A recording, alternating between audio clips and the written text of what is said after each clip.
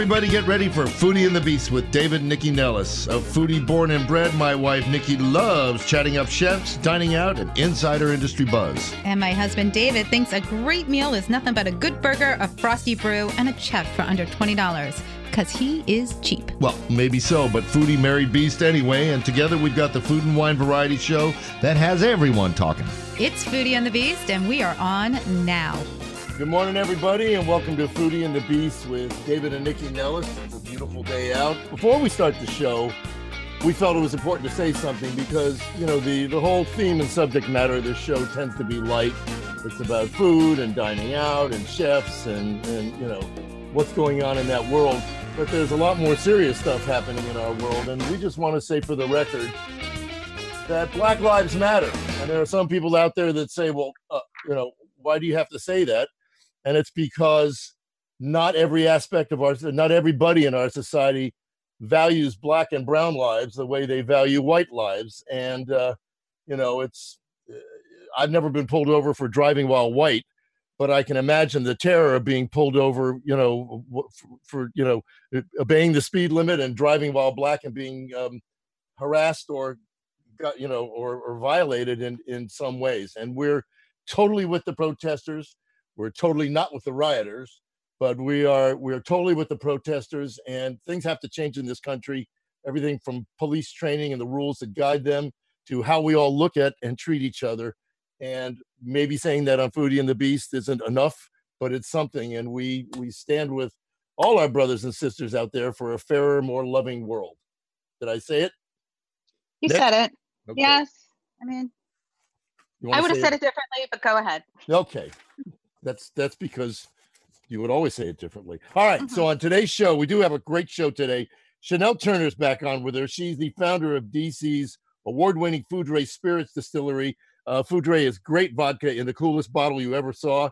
I've been told that Foudre is kind of a play off the French for lightning. So she makes lightning in a bottle. She's a very prominent force in what is otherwise a male-dominated spirits industry and a white-dominated spirits industry. She's the first woman to own her own spirit and the first African-American woman and the youngest to own and operate a vodka brand. And she's a commanding voice for black distillers around the country, and she's back with us, and she's real cool. So we're glad to have her back on. We're trying to get Jake Kenny on the phone. He's the manager at Royal Bar. They're a Grammy nominee for the Cocktail Program of the Year. A couple of tech problems there. We're going to hope to have him on as well. We got a great local guest on. Accomplished actor James Henry is a Rockville native, and we're not going to hold that against him because we're Kensingtonians. But he's a strong supporter of representing diversity in the community in his work. He lives his commitment by creating content across a lot of platforms, but especially TikTok, where he reaches only 3 million followers and helps to push an initiative to include all different races in the programming as TikTok becomes an even more popular platform. He's got a Forbes feature coming out on him, I guess it's this month, and he's going to join us later in the show. Coming up as well, Benjamin Gray is general manager of the Belmore Inn and Spa. It's Delaware's top-rated hotel in Rehoboth. You know, the COVID crisis has created all kinds of chaos in the hospitality industry across the board.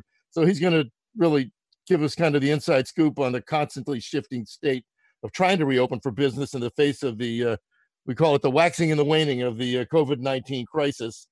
And clearly it's a no-brainer that the pandemic has disrupted food supply chains and diners' habits big time. But very inventive and smart purveyors of all stripes have pivoted in new ways to deliver the goods and make money. So D'Artagnan is a valued resource. They typically distribute free range of sustainable meats and poultries and games. And we're going to have Jamie Forsyth on to talk about how the company's not only pivoted during the COVID crisis to keep making money, but to stay with a sustainable business and a sustainable model that kept all 250 employees of theirs employed, which is really amazing. So, Nick, why don't we go right to Chanel? Do you have anything you want to say, or should we go right to Chanel? No, are you kidding? The show's almost over, given how long your introduction was. I think I'm so interesting. I have to keep talking. Chanel, great having you on the show. Oh, my God. Yeah. Come on, Chanel, give us the 411 on Foudre. Before we start, Chanel, I just want to say that, you know, you're really helping to move the needle on minority ownership. in the spirits industry. And you and I, you've been on the show multiple times. You've been on the other show, Industry Night. I mean, we've done some really cool panel discussions about, being a Black-owned business. And I'm so grateful for you coming on, given what's going on out there. And we want to get your experience. So can you share with us? Definitely. So, I think David spoke about it a little bit earlier. I mean, we all know that the spirit industry is a male-dominated industry. And so being a woman in this industry has its challenges, but being a person of color in this industry also has its challenges, right? Mm-hmm. So, and also being a person in the LGBTQ community. You've got a lot of challenges. Lord, you've got a lot of boxes. I fall into each one. And so the only thing you don't have is a limp. David, really? No, yeah, but really. No, seriously, I fall into each category, and I've, have had experiences in each box. Being a woman in this industry, the challenges I've faced just walking into a room, being the only woman, trying to get others to recognize that I have a great product that I would like to bring to market, and how can you guys help me do that? And have everybody in the room look around and say, what is this woman trying to do? This is not in her lane. She needs to find a lane that she more fits in. Then on the other side of things, being a woman of color, we're not seeing enough people of color being recognized in this industry. And so when I first entered this industry back in 2009, I only saw myself. And it just felt very weird and awkward looking around the room and not seeing anybody who looks like me, a person of color. So I felt all alone. I felt defeated. I felt like I had no one I could lean on and talk to help me get through the many roadblocks and red tape that is out there in this industry. And as time, progressed, I started to learn about onesies and twosies of other people of color in this industry.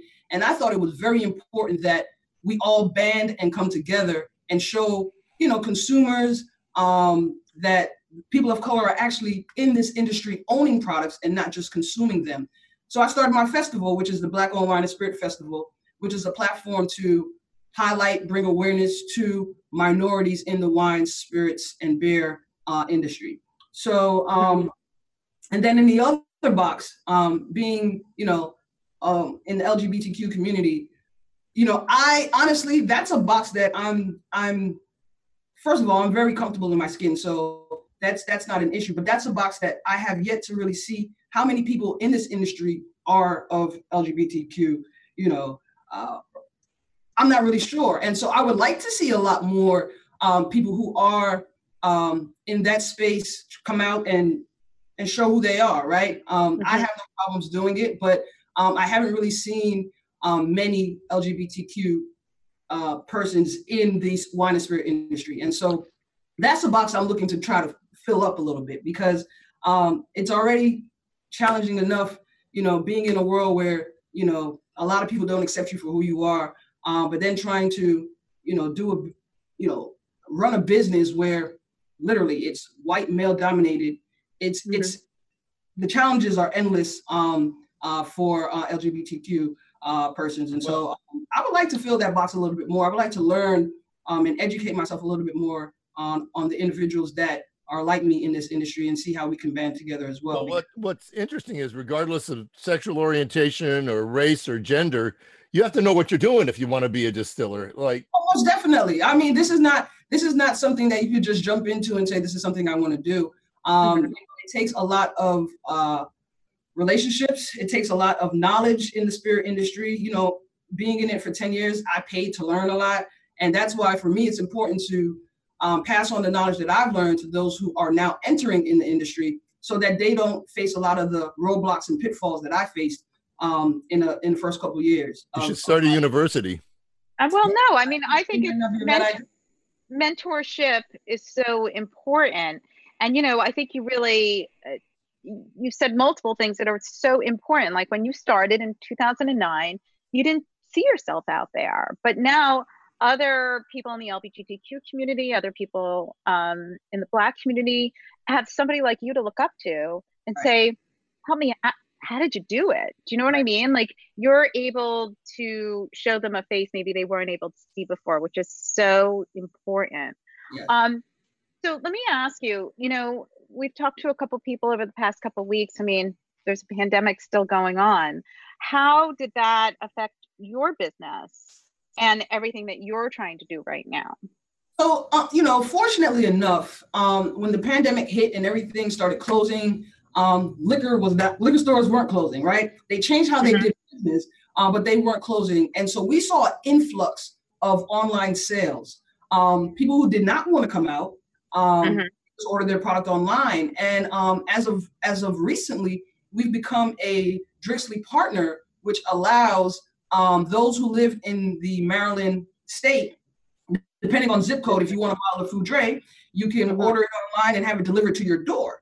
So this is front door service here versus ordering it online and waiting for it to be delivered by FedEx or whomever the carrier is. So we have two different ways to get our product out to those, and we've seen online sales just spike.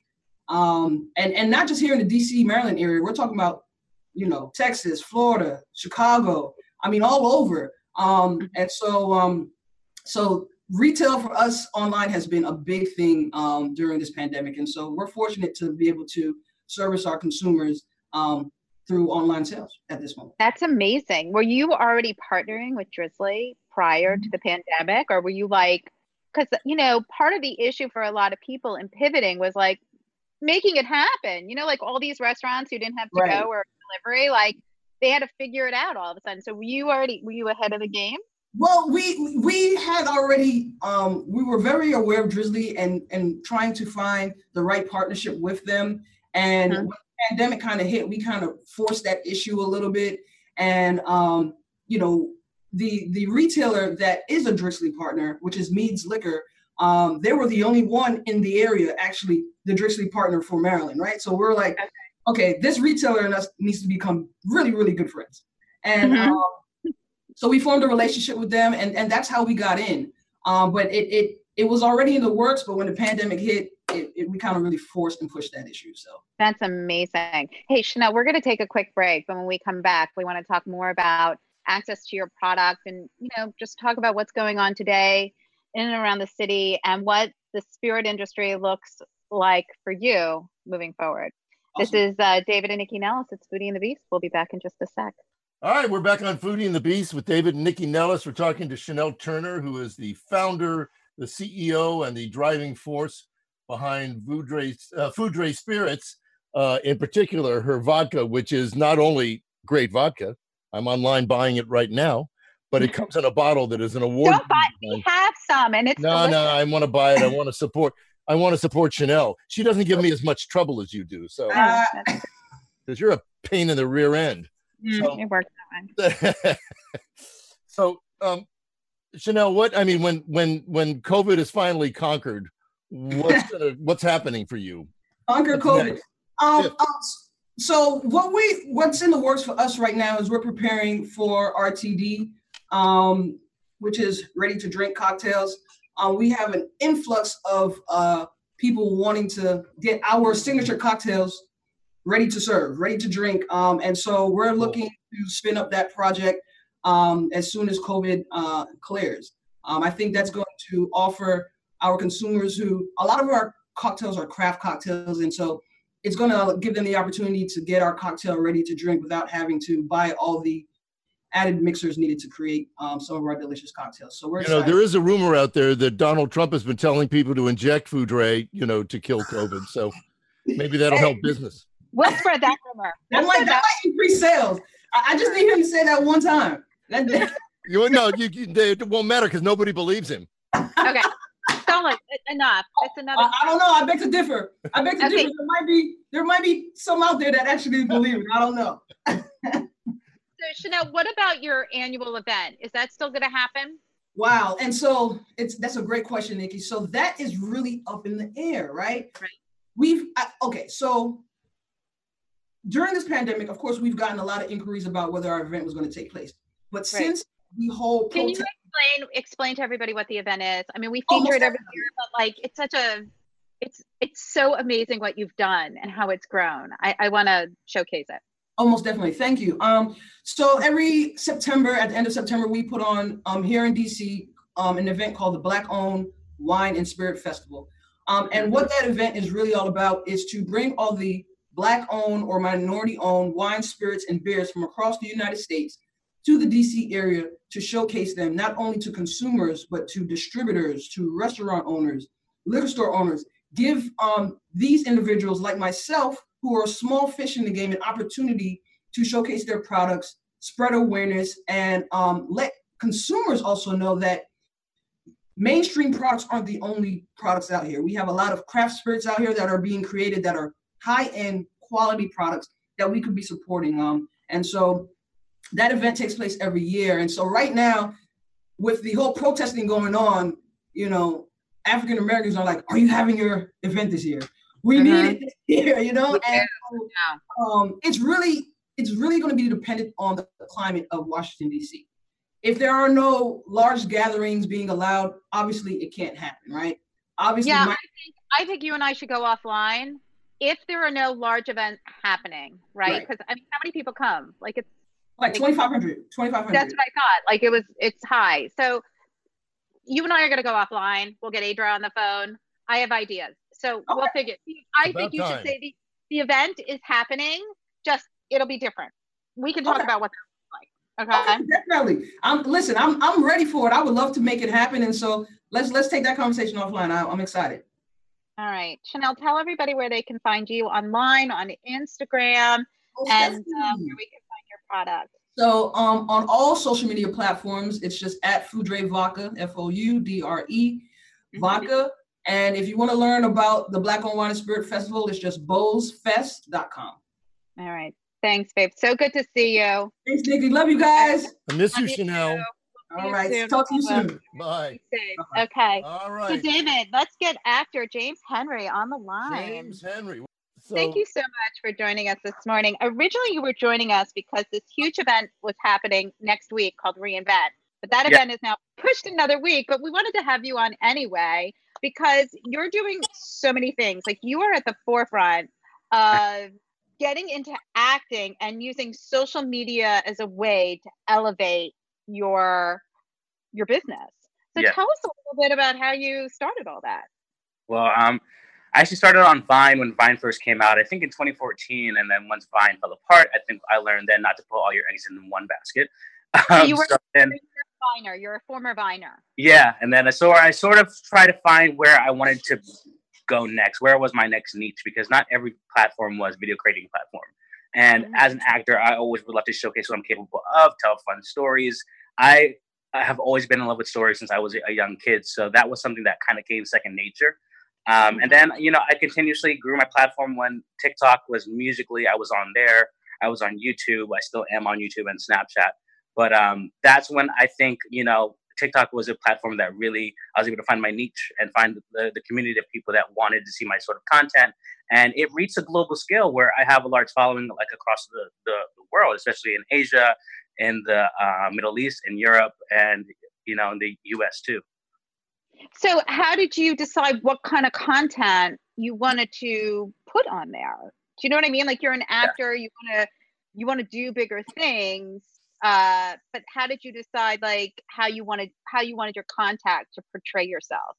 So I first started out in comedy. I mean, everyone loves to laugh. And for some reason, I don't know how I found myself funny, but I just was able to, I guess, showcase what I found funny about a certain moment and emphasize that. And that sort of resonated with everybody because I think we all go through certain moments or experiences that, you know, maybe you can't really explain to to another person, but until you really show what happened, then you kind of have a connection there. And well, if you can find humor these days, you're doing a good job. Oh, definitely more difficult nowadays. Right. But yeah, so that kind of stuck with me. And I mean, I love doing drama. I love doing all different types of content, but comedy is what really resonates well with people. And I've gotten so many great responses from people who say that, you know, even after the worst day they could possibly have had, that they can come to my page, laugh, and disconnect from whatever that they were going through. Well, can we take you to some of your work that's hits an even broader audience than TikTok? Because You've been on the Ellen DeGeneres show. You've worked with Mariah Carey, Yeah. Kelly Clarkson, Marshmello. You're working on a script for Netflix. You've been in a Disney pilot. How do you transition? How do you do that from Richard Montgomery High School, which is the second best high school in Montgomery County? First of all, I think it's the first, but anyway. No, I think you're confused. But that's funny. You were funny just then. I guess starting out in social media, my initial response was to always be able to transition over to film and television. I've known so many people that have been able to create a career from their content, and then to be able to get discovered by casting directors or producers. I mean, is that what happened? You were on TikTok and somebody saw you and said, "Let's get him"? Yeah, I was actually contacted at first for the Disney pilot by the former president of Disney, Dean Valentine, at that time, and what a compliment. Yeah, and I was like, he said he loves my work and he wanted me to be the lead in this pilot, and I was like, you don't even have to say anymore. I'm there. Let's do it. I'll pay you. Yeah, exactly. So that sort of gave me the drive to continue because, just to see that why I started was actually unfolding gave me more reason to continue to create and to, I guess, vamp up what I was creating too, and to make it more, I guess, professional. I rented sets to create videos. I've done, I've definitely gone the extra mile. So were you doing theater at Richard Montgomery, or was this a post-high school thing? I did one play. I was in a play in my senior year, and then I was like, okay, I'm out. But I actually, because I think during high school, it was, the entertainment business, you always hear about how difficult it is to break into. So that was one thing that always stuck into the back of my head. I was like, okay, well, if it's so hard, I'm going to just go into politics. I actually went to school for, political science. I wanted to become a mayor and to become like a senator. So I had this plan, but I realized that I wasn't truly going to be happy doing that, and that I shouldn't be doing it for the money. And that in time, you will, the money will come along with it, whatever you're passionate about. So I decided just to go full throttle into this, career, into this business. And over years, I was able to finally, sustain myself and to, be well off. And I'm really grateful for it. That's a great success story. Can we talk a little bit about the event that's been postponed? It was a fundraiser. It is a fundraiser for DC Central Kitchen. How did all that come about? Yes. A friend of mine is actually, I think she's the host of that segment that's going to be going on the panel on the 23rd is when I'm going to be speaking. And basically, I'm going to just be there to really discuss the importance of digital and video content for building a brand and community.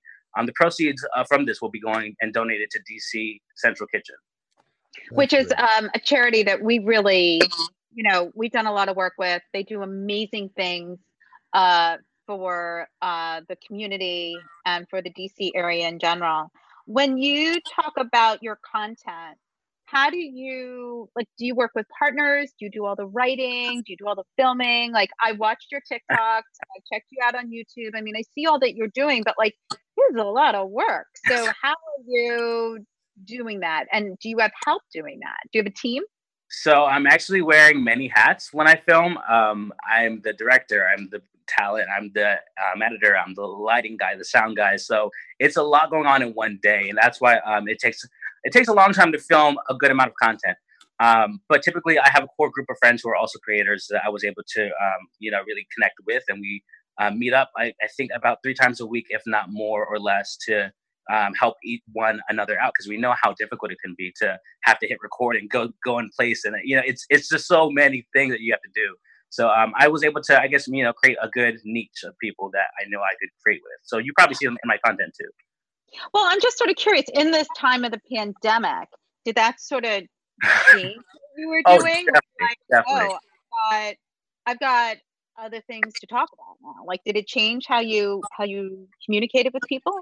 Yeah, I mean, it's kind of changed my narrative of creating comedy content, because I still feel like even in a time of, not knowing what's going to happen next, we also need to laugh at something and to feel like things are still okay. So I haven't given up my comedy on that end, but I've definitely, I think, sort of pulled back a little bit, because I don't think it's the right time to go full force and say, let's not focus on what's going on in the world. Let's focus on me.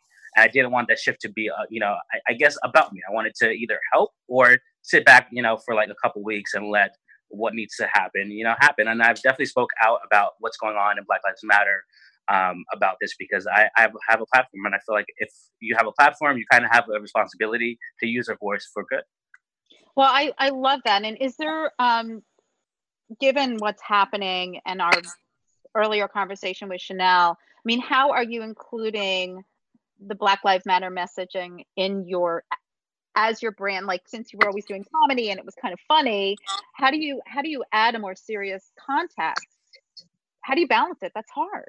Yeah. I typically, try to have specific videos be very direct into the camera and personal, not so skit based. I mean, I'm not going to create a skit about Black Lives Matter, because it's right. Like, it's a double negative there.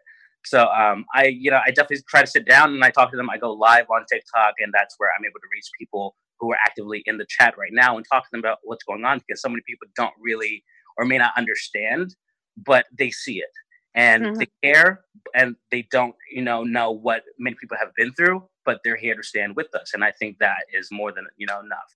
And that's creating a good amount of change. That's really your challenge, because when you hear people respond, oh, well, all lives matter, they mean it, lovingly, but they don't understand how terrible it is. The difference between, when you're living a Black life and living a white life, privileged or not privileged, it's a totally different context. So good for you. Yeah. It's funny. I saw a post that someone actually posted on TikTok, and they were like, they were kind of doing the skit about a house being on fire. And I'm trying to get people to get the house out of fire. They're like, oh, well, what about my house? And they're like, your house isn't on fire. Their house, like, my house matters too. Yeah, but your house isn't on fire. You know what? I think Anderson Cooper did that on CNN too. Yeah. It's a great analogy. It's such a good analogy. Hey, so listen, congratulations on all your success. Keep in touch with us. Let us know what you're doing. I mean, don't get too famous if you can't come back chat with us.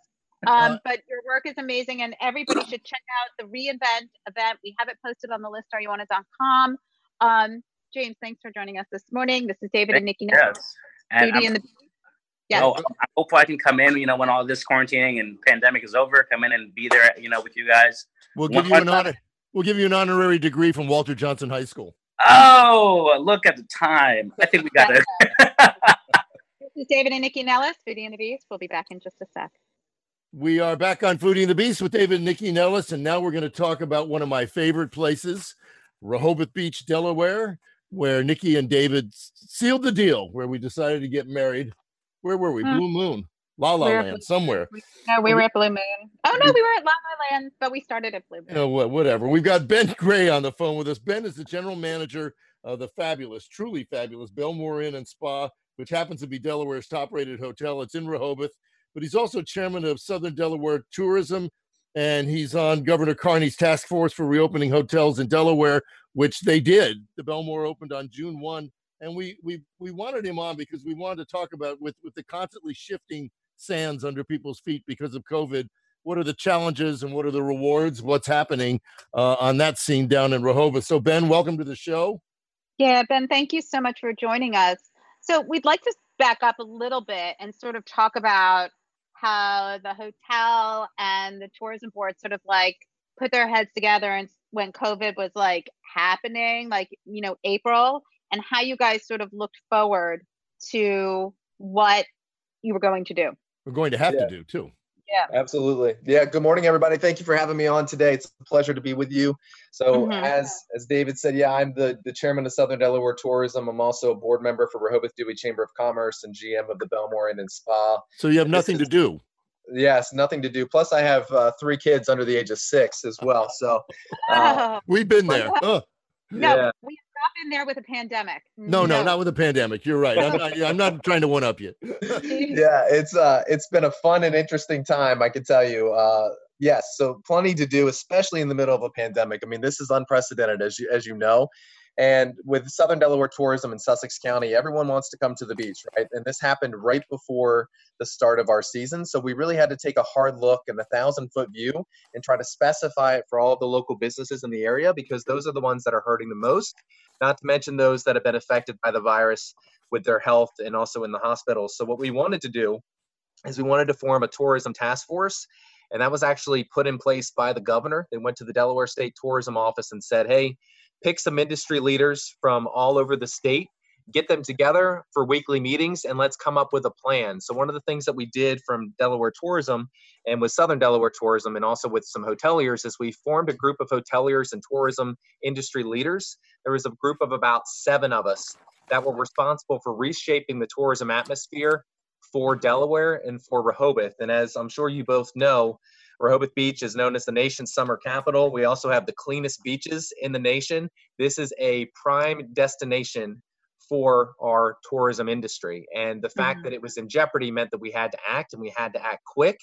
And there was no playbook for this. This has never happened before. So we were in the middle of a pandemic with our tourism industry in supreme jeopardy.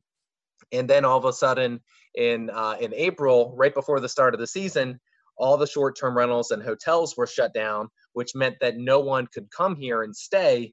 Plus we had out-of-state visitation limited to a 14-day quarantine. So it was definitely a tough situation. But to answer your question directly, without the help of the Delaware Hotel and Lodging Association, the Delaware Tourism Office, and the Chambers of Commerce here for the state of Delaware, we weren't able to come up with a plan that we have in place today. And it was a collaborative effort between all of those organizations to make sure that we were able to operate safely and effectively for this season. Well, Ben, quick question. Well, Nick, let me just ask this because Nick's sister has a place in Fenwick, so they're in Delaware. How did the state go about enforcing the 14-day quarantine if people came in from Philly or from DC or wherever? How did that happen? You know, it was tough. A lot of people had to self-enforce, and they had a lot of calls from what I can tell from my conversations with the chief of police. They had a lot of people that called in and said that their neighbors were renting their homes illegally, or that there was a hotel that was open accepting people with out-of-state license plates. So there was a lot of self-policing from Delaware residents that really were kind of, they used themselves as the police. And did it work? Some checkpoints that were created throughout the state. There was actually one right next to the entrance to downtown Rehoboth Beach where police were stopping people. But it's difficult, right? Because you can't tell people that they can't travel through the state, and you can't follow them around to put a tracer on them so they stay inside for 14 days. So it was a lot of self-policing.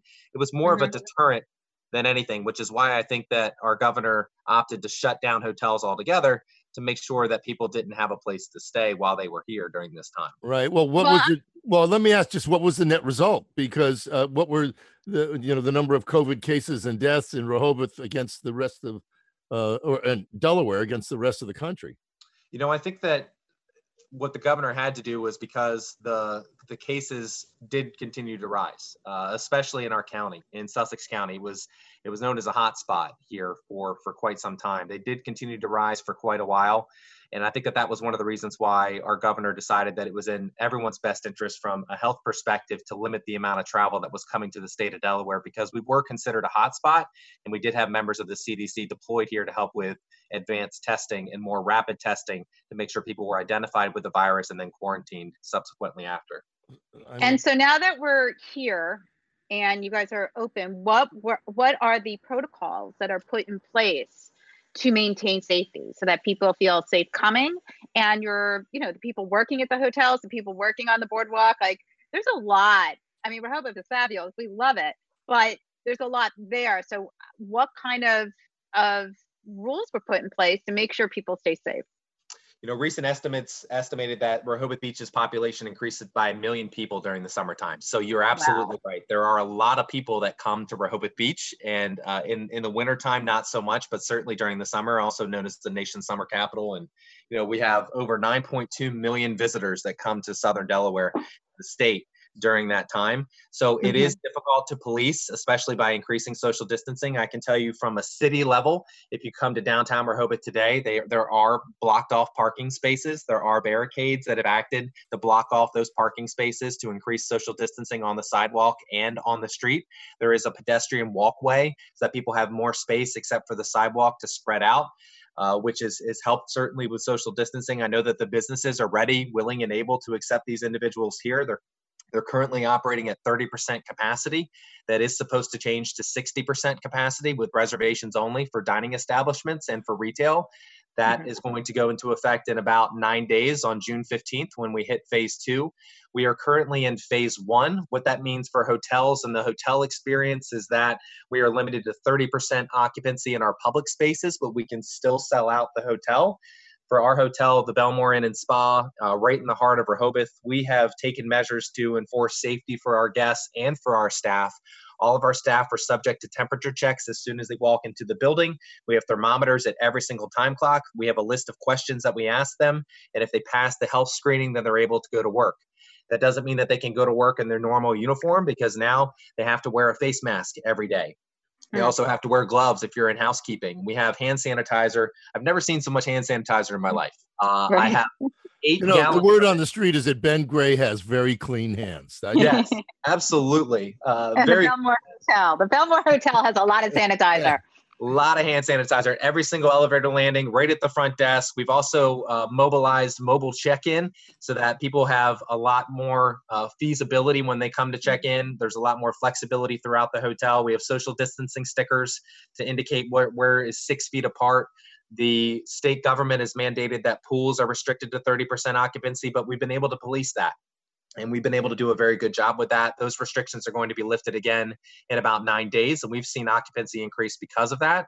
And all of our protocols are listed on our website. We've actually changed to an in-room dining menu for breakfast to limit social distancing as a buffet, because it used to be a full buffet with an omelet chef every morning. That was all included in your stay. There. It was great. Yeah.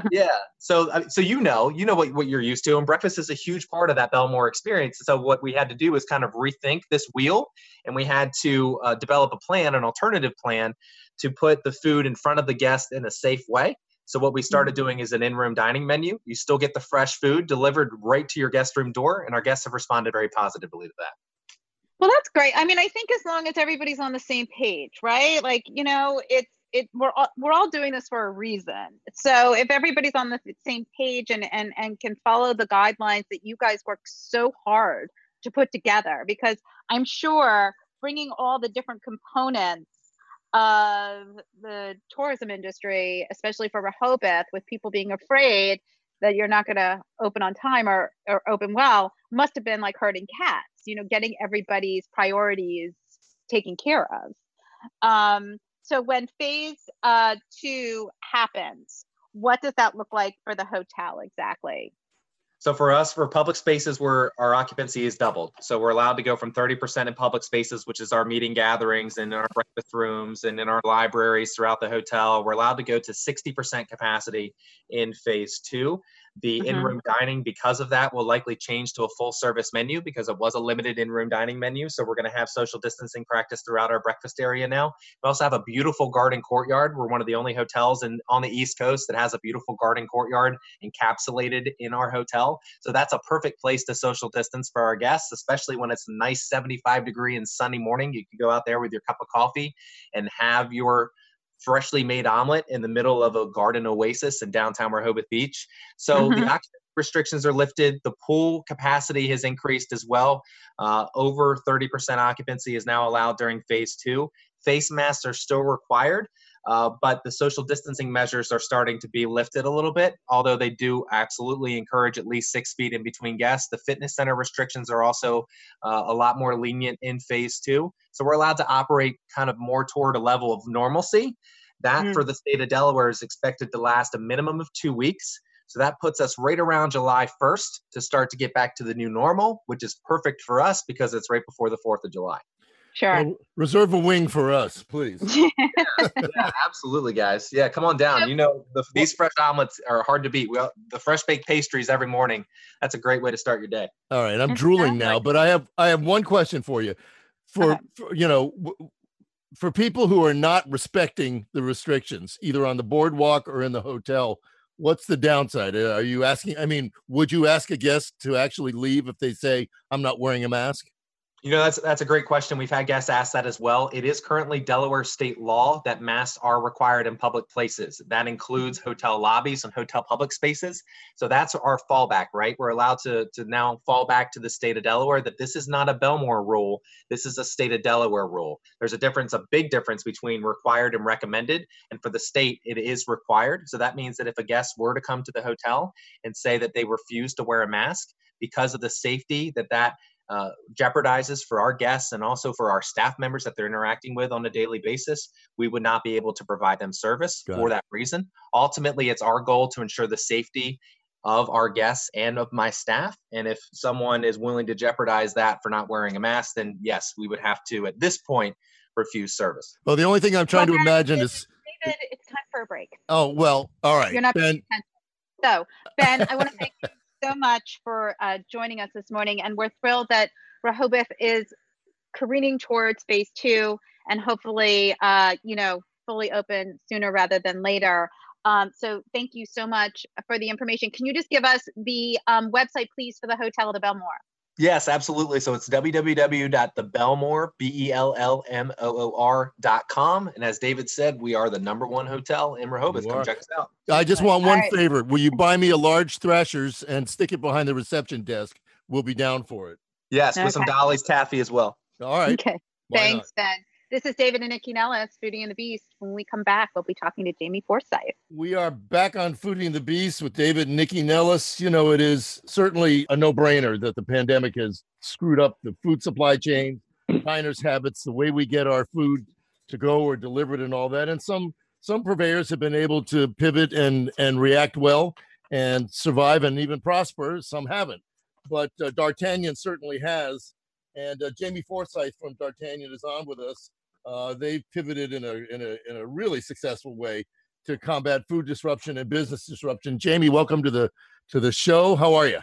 Hi, Jamie. Great. Thanks for having me. Yeah, no, it's great having you. Tell us a little bit. Listen, we know the name of the company because it's so revered in the restaurant industry. But give us a little background on the company. Okay, so the company was founded 35 years ago. Actually, 3 weeks before the outbreak, we celebrated our 35th birthday. Happy anniversary! Thank you.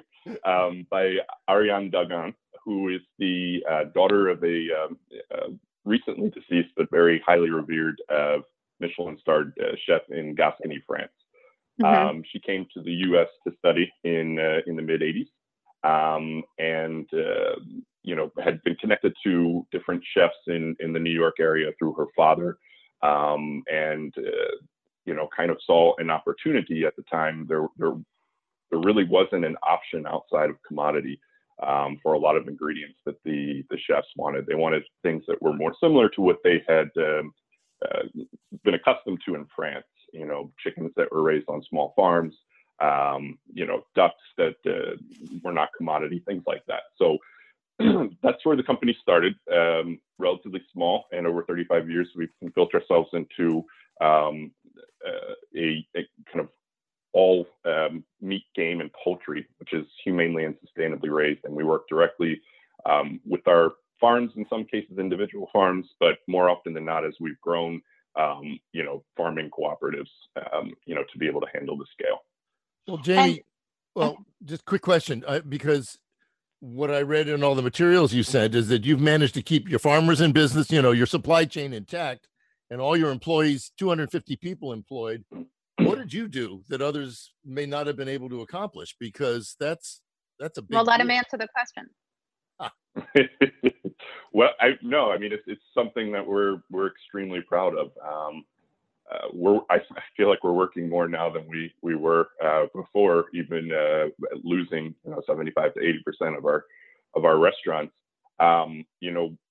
We've always had, well, not always, I think for the last 10 years, we've had a small and growing e-commerce presence as a way to get our product to the home consumers who try it at their favorite restaurants and want it at home. And it's also good for the farmers. We have peaks and valleys with certain products, and the farmers have to forecast for the year. It takes a certain amount of time to raise an animal. So, e-commerce allows us to give them another place where they can, sell that product in another audience.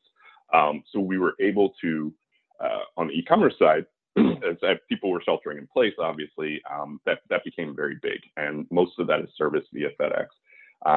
In this region, we were able to coordinate, using our restaurant trucks, we've been able to coordinate home delivery on the weekends to certain areas.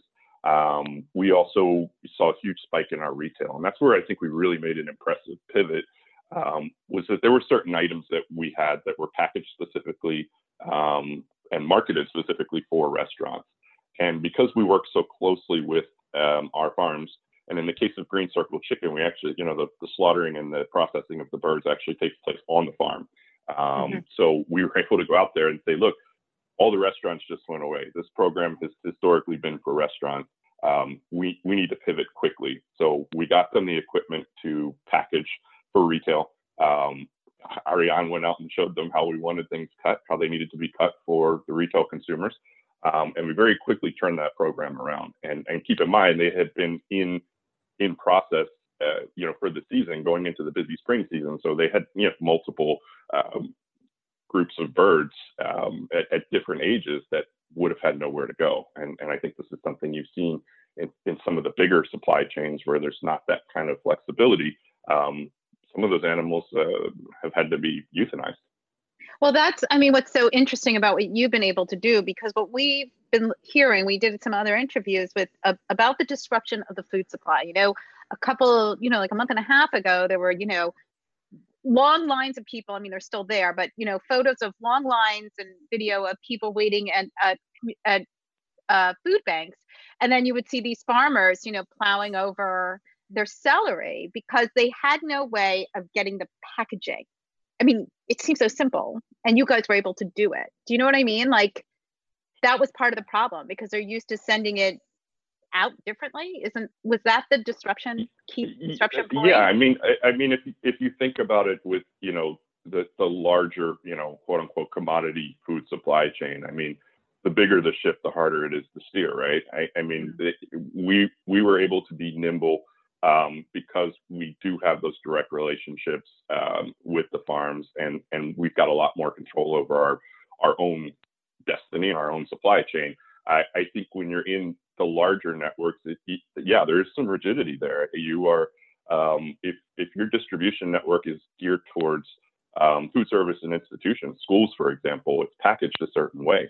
It goes through different clearinghouses a certain way, and to just be able to turn it on a dime, unfortunately, they're not able to keep up with what the farmers are producing. I mean, we're seeing right now, and the situation's improved a little bit, I think, for cattle farmers, but we're seeing in the U.S.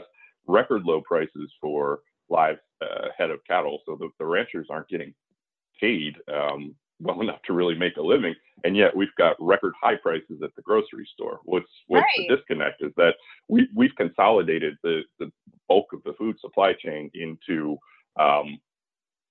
networks that are controlled by a few entities, and what they've done along the way is closed a lot of processing facilities.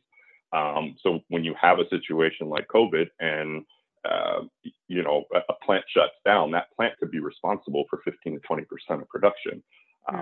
All the small abattoirs that 2 generations ago existed, a lot of that's gone away. Even the smaller processing plants have been shut down to consolidate into these large plants. So it's a scale matter. It's the big ship can't turn quickly when it sees the iceberg, and I think it should be a wake up call for everybody to kind of look and understand how this works, because it's got a huge effect. So now, right? I mean, right, and you guys have really been able to get product to the consumer. So how do people order through you now? How do people access? Because your products are really top of the line. So how do people access that? Well, the easiest way for home consumers is on the website, www.dartanian.com. It's a hard spelling because that's not an English name. But that would be the easiest way. Now here in the DMV, like I said, we are doing home delivery Thursday, Friday, and Saturday. It's been another way for us to keep the guys on the trucks as busy as possible, since a lot of our business has gone away with the restaurants. The best way to do that is just to contact us directly at dcsales@darkcanyon.com, and we can direct you to your landing page. All right, that is great, Jamie. I want to thank you so much for joining us this morning. I know that this is a much larger conversation, and we'd love to bring you back to have it, especially as hopefully COVID, sort of disappears, hopefully someday, and what that looks like for everybody. So we want to thank everybody for joining us today on Foodie and the Beast. There is so much going on out there between a pandemic and the Black Lives Matter movement, and we ask that everybody to do some really important work. Everybody needs to learn, everybody needs to support, and everybody needs to donate. So do your homework, do your research. You can go to the listeareyouwantit.com. We have incredible resources there for you. And do your best to be a good member of this community. So we want to thank you again. We had amazing guests today. We'll see you next week.